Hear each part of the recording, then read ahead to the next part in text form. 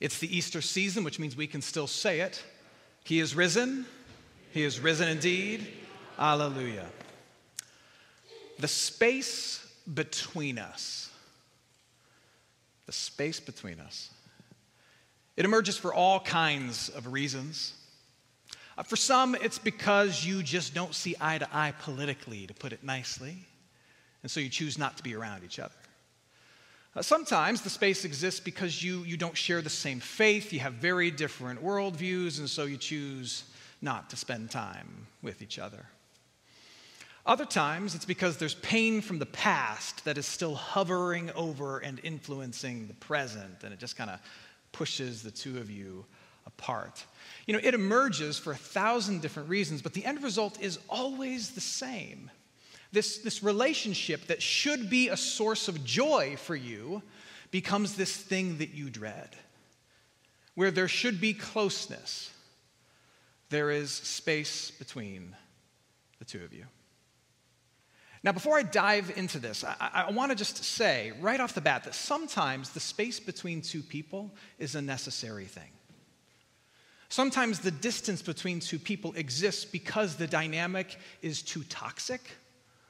One or both of the people are too unhealthy, and the space between those two people actually serves to keep people safe. Sometimes that's the case. And if that's the case, know that that's okay. That's a good thing.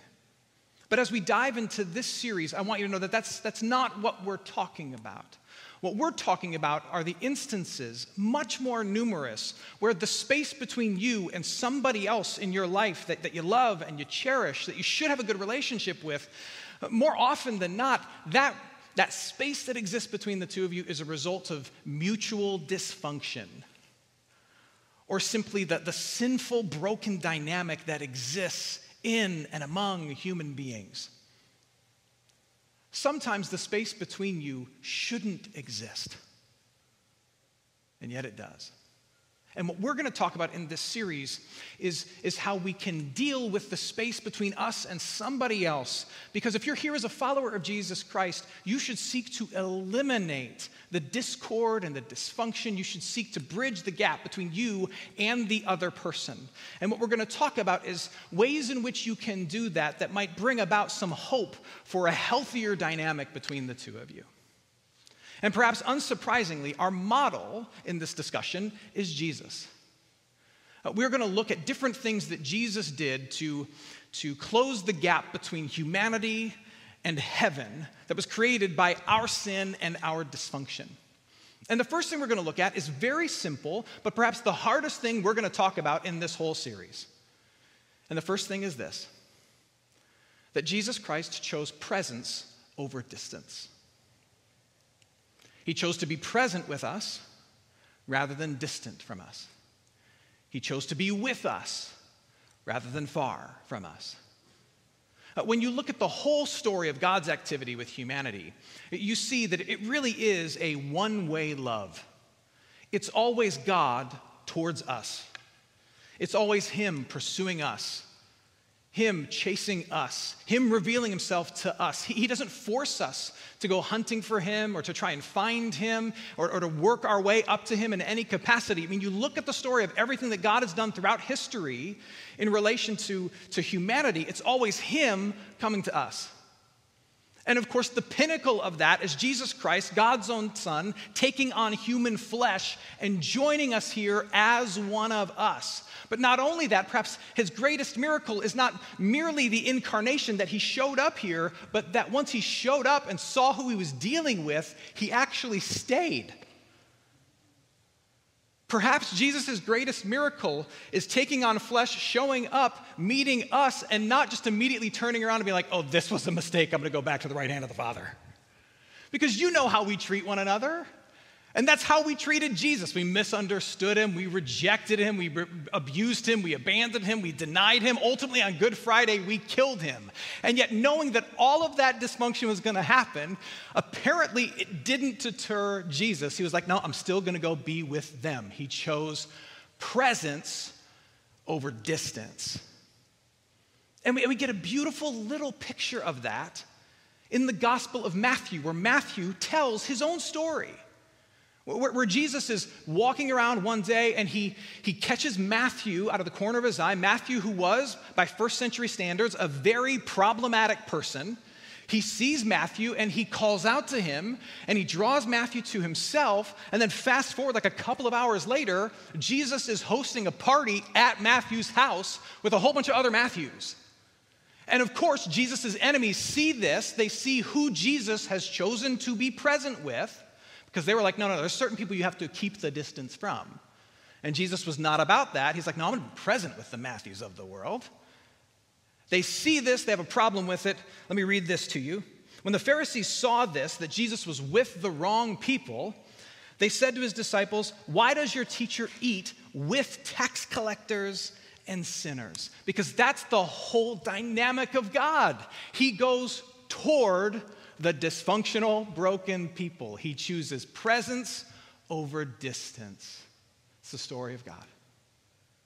And so, of course, when we think about the distance that exists in relationships that are important to us, that should not be there, that we should seek to try and fix and remedy, the first thing, but the hardest thing, is to say, all right, if this is what Jesus Christ has done for me, maybe this can also flow through me. My first step is to choose to be present instead of distant. To move toward this person. To choose to actually be in the same space with this person and to share some time with this person. What it means is coming to a determination that avoiding isn't helping. It isn't sending the message you think it's sending. It isn't keeping the peace. In fact, it's putting off resolution, and it is enabling the dysfunctional dynamic. I think a lot of times we choose to separate ourselves from other people because we think our absence is going to send a very specific message. And yet we never actually speak the message we think it sends. Now, certainly that's a choice. That's called setting boundaries. That's a very healthy thing. If you say, I'm going to step back because I don't condone this, or I don't want to be party to this, or I don't think this is healthy and I don't want to be a part of that. That's a very healthy thing to do, to step back for a communicated reason. But very often, we don't have the guts or the maturity to do that. We just step back from the person that we're at odds with, and we make the assumption wrongly that our mere absence is going to send a very specific message, that our absence is going to send the message that we don't condone their behavior, or that our absence is going to send the message that we are sick and tired of the dynamic. But let me tell you this. Here's what I've learned in my experience, that your absence does not send the message that you think it does. Because human beings have this incredible ability to tell the story they want to hear. And what happens is you step back, and in the absence created, they insert their own story that reinforces all the things they were already thinking about you. And then, by the way, you do the same thing. Isolation tends to leave us alone with the very same attitudes and ideas that kept us and got us at odds in the first place. And it tends to make us more entrenched in those things. When it comes to these kind of broken relationships, absence typically does not make the heart grow fonder, it makes the heart grow hardened. And so what we're left with is either that heart continuing to harden or something better taking place. And the better thing shown to us by Jesus is to make the choice to be present rather than distant. My mother is a fantastic woman. I love her to pieces. She had an interesting parenting style at times, though, I will say this. I can't blame her. She had her hands full with me and my brothers. When the bickering and the fighting would get to a really bad place, she would threaten us. Not with a grounding or taking away the video games. She would threaten us like this. She would say, boys, if this doesn't stop, I'm going to make you stand nose to nose and bear hug each other. And sure enough, one time, me and my older brother, we were going at it. She stopped everything. She got our attention. She pulled us together. And nose to nose, we had to stand with tears and snot running down our face. And she made us bear hug each other for an uncomfortable amount of time. And I'll tell you what, I love my older brother, but literally hugging a bear would have been better than that. Now, the reason I bring that up is because I know that as I have this conversation with you and I talk about you bridging the gap between you and that person, choosing to be present rather than distant, immediately your mind starts to go to this place. What are you going to make me do? Are you going to make me talk about my feelings with them? Are you going to make us like braid each other's hair? Am I going to have to apologize because I'm not ready to do that? No one's going to have to bear hug the other person. Again, this is where Jesus is so instructive. What does Jesus do?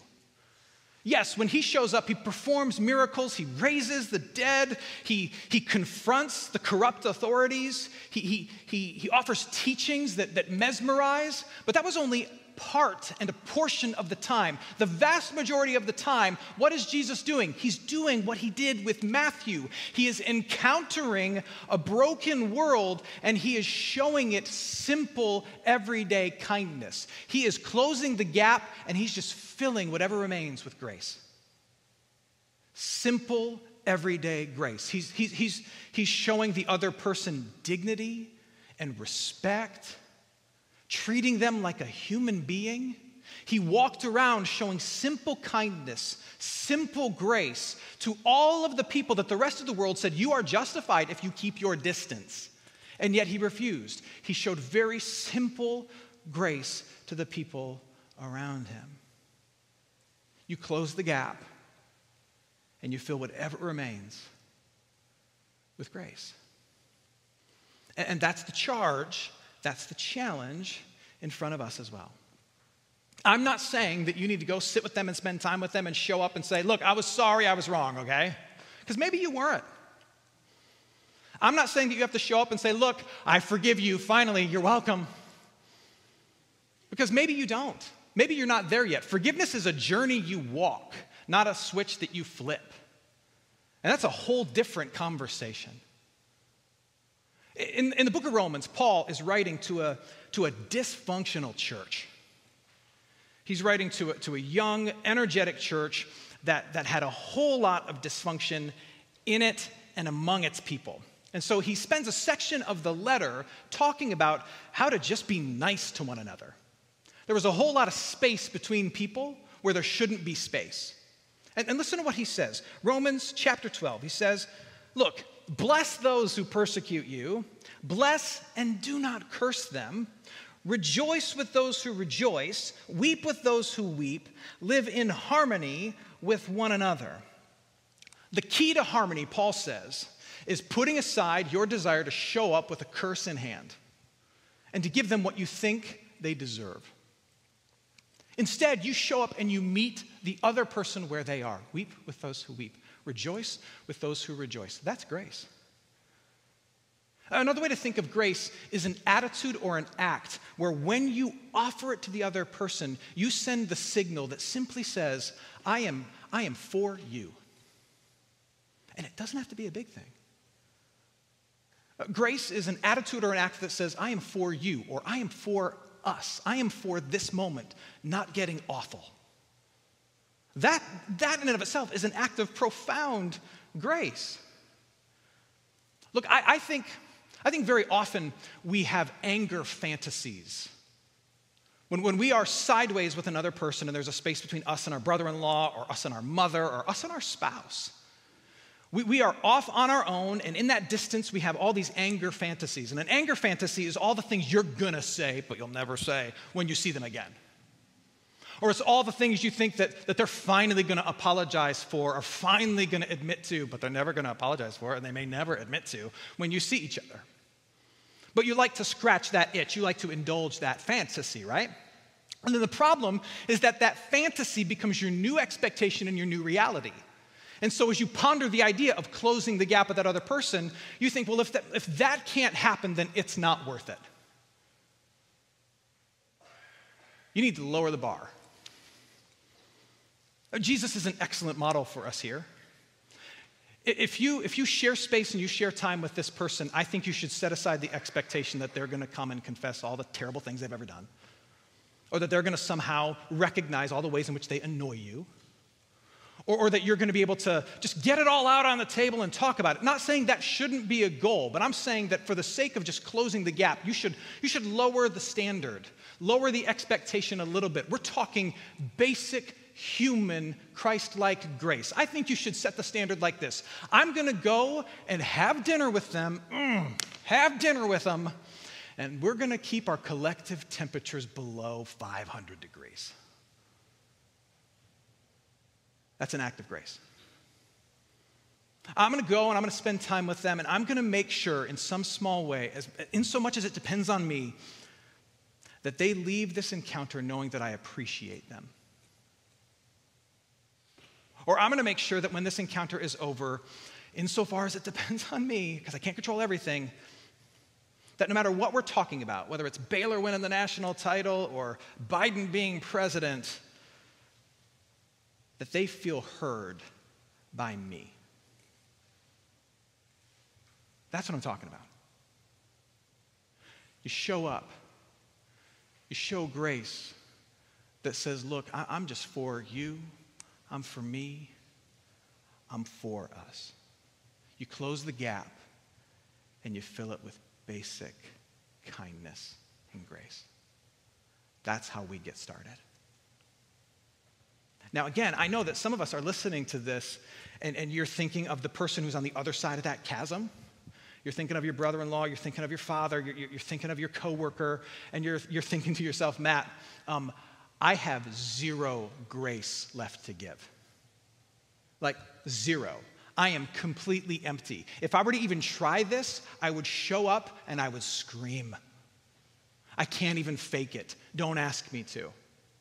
You know, sometimes the dysfunction can go on for so long, or the annoyance can continue for so long, whatever it is, that you are emptied of all grace and positive feelings towards that person. You have nothing. And if you're in that place when you think of this person, like, I have nothing good to give them, nothing good to give them, that doesn't make you a bad person. It just means you're empty. You can't give what you don't possess.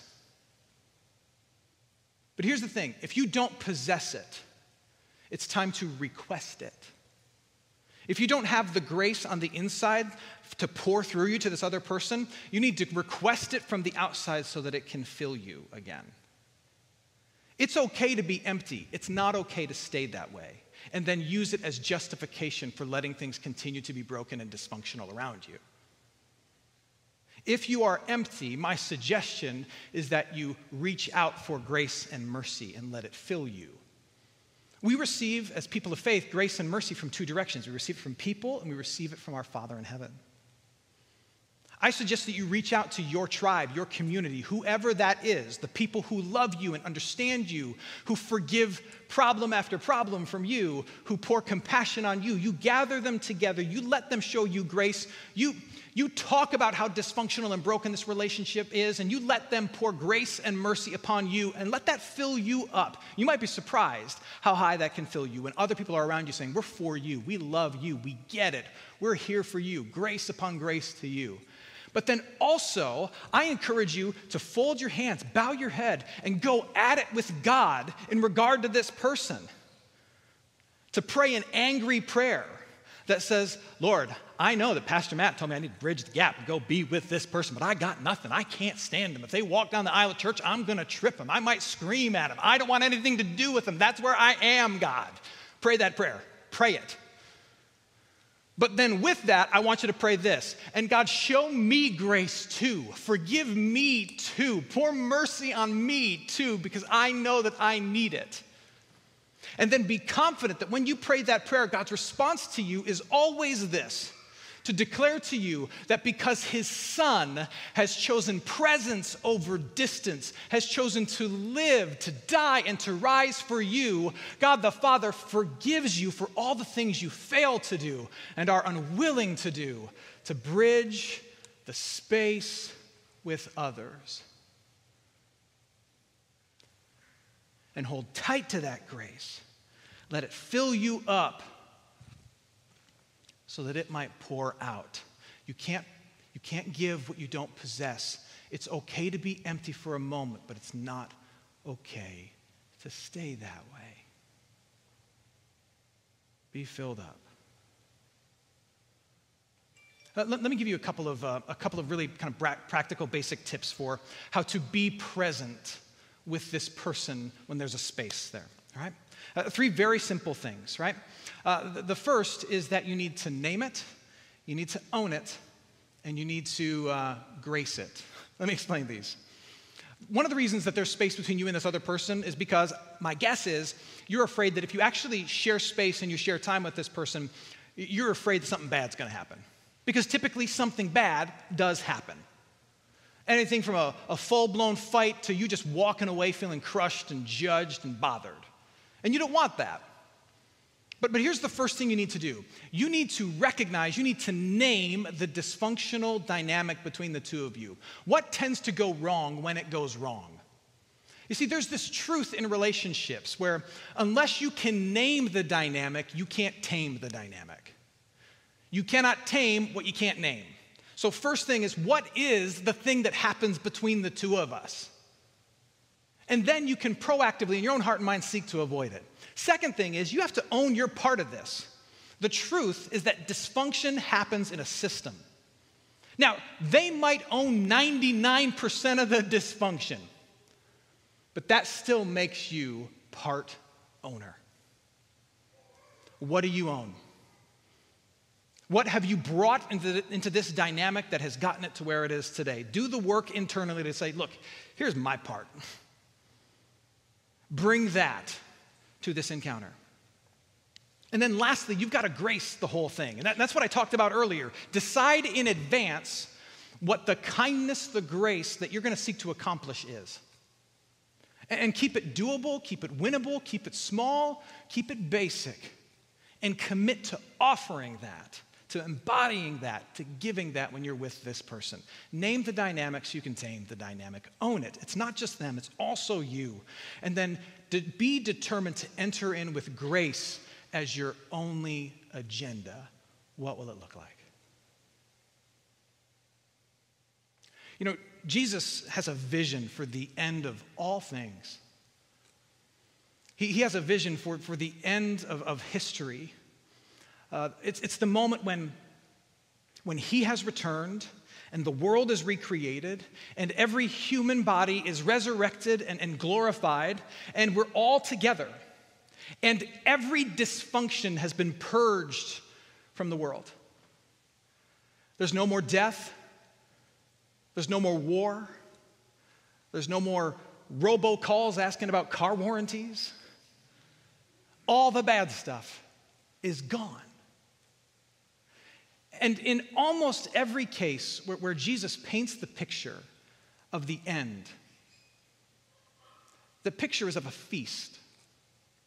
Whether it's in Isaiah or it's in one of Jesus' parables where he describes a banquet, or it's in the book of Revelation at the end of the Christian scriptures, the picture of the end of all things is a feast. It's a celebration. You know what, honestly, you know what it is? It's a table.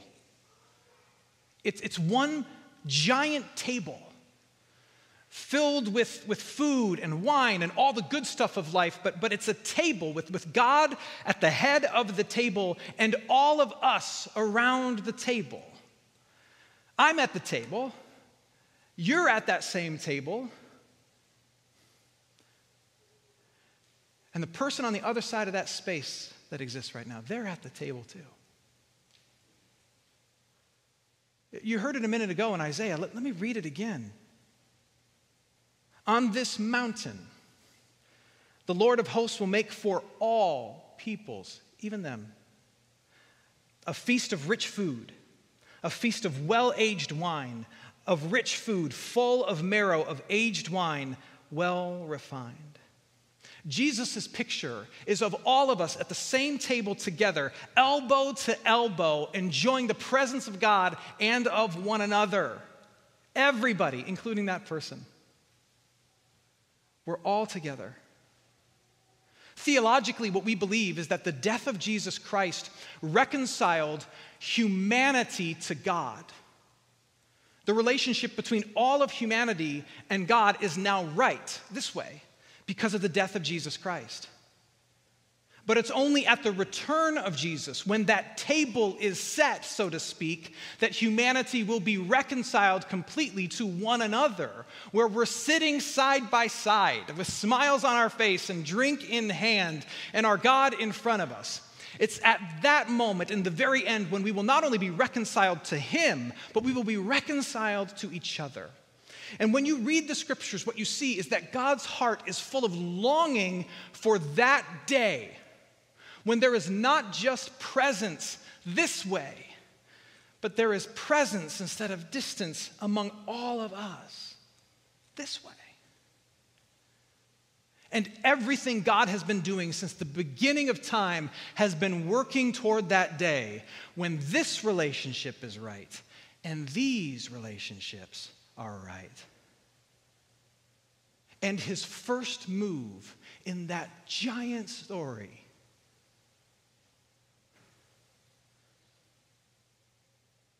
was to be present, to reject distance, and to show up. Are you dissatisfied with the space between the two of you? If you are, then I encourage you to take a cue from our Lord, who is not satisfied with the space between all of us and him either. Even though the road toward total reconciliation may still be a long way away, it starts by just showing up and seeing what happens when you hand them grace. More next week. Let's pray.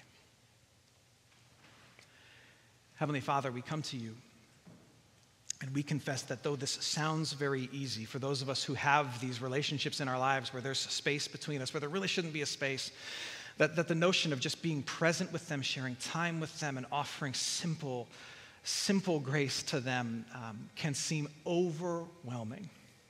And yet we know it is worthwhile because we've seen what you have done in Jesus Christ. And we know that we want to be like him and respond to his love with a similar kind of love. But Father, we are going to need your strength in order to do it. We are going to need your Spirit in order to embody it. Help us right now to picture that person who is far, who should be close. And give us the strength, the words, the willingness to offer grace and to just walk into that room. We pray this in Christ's name. Amen.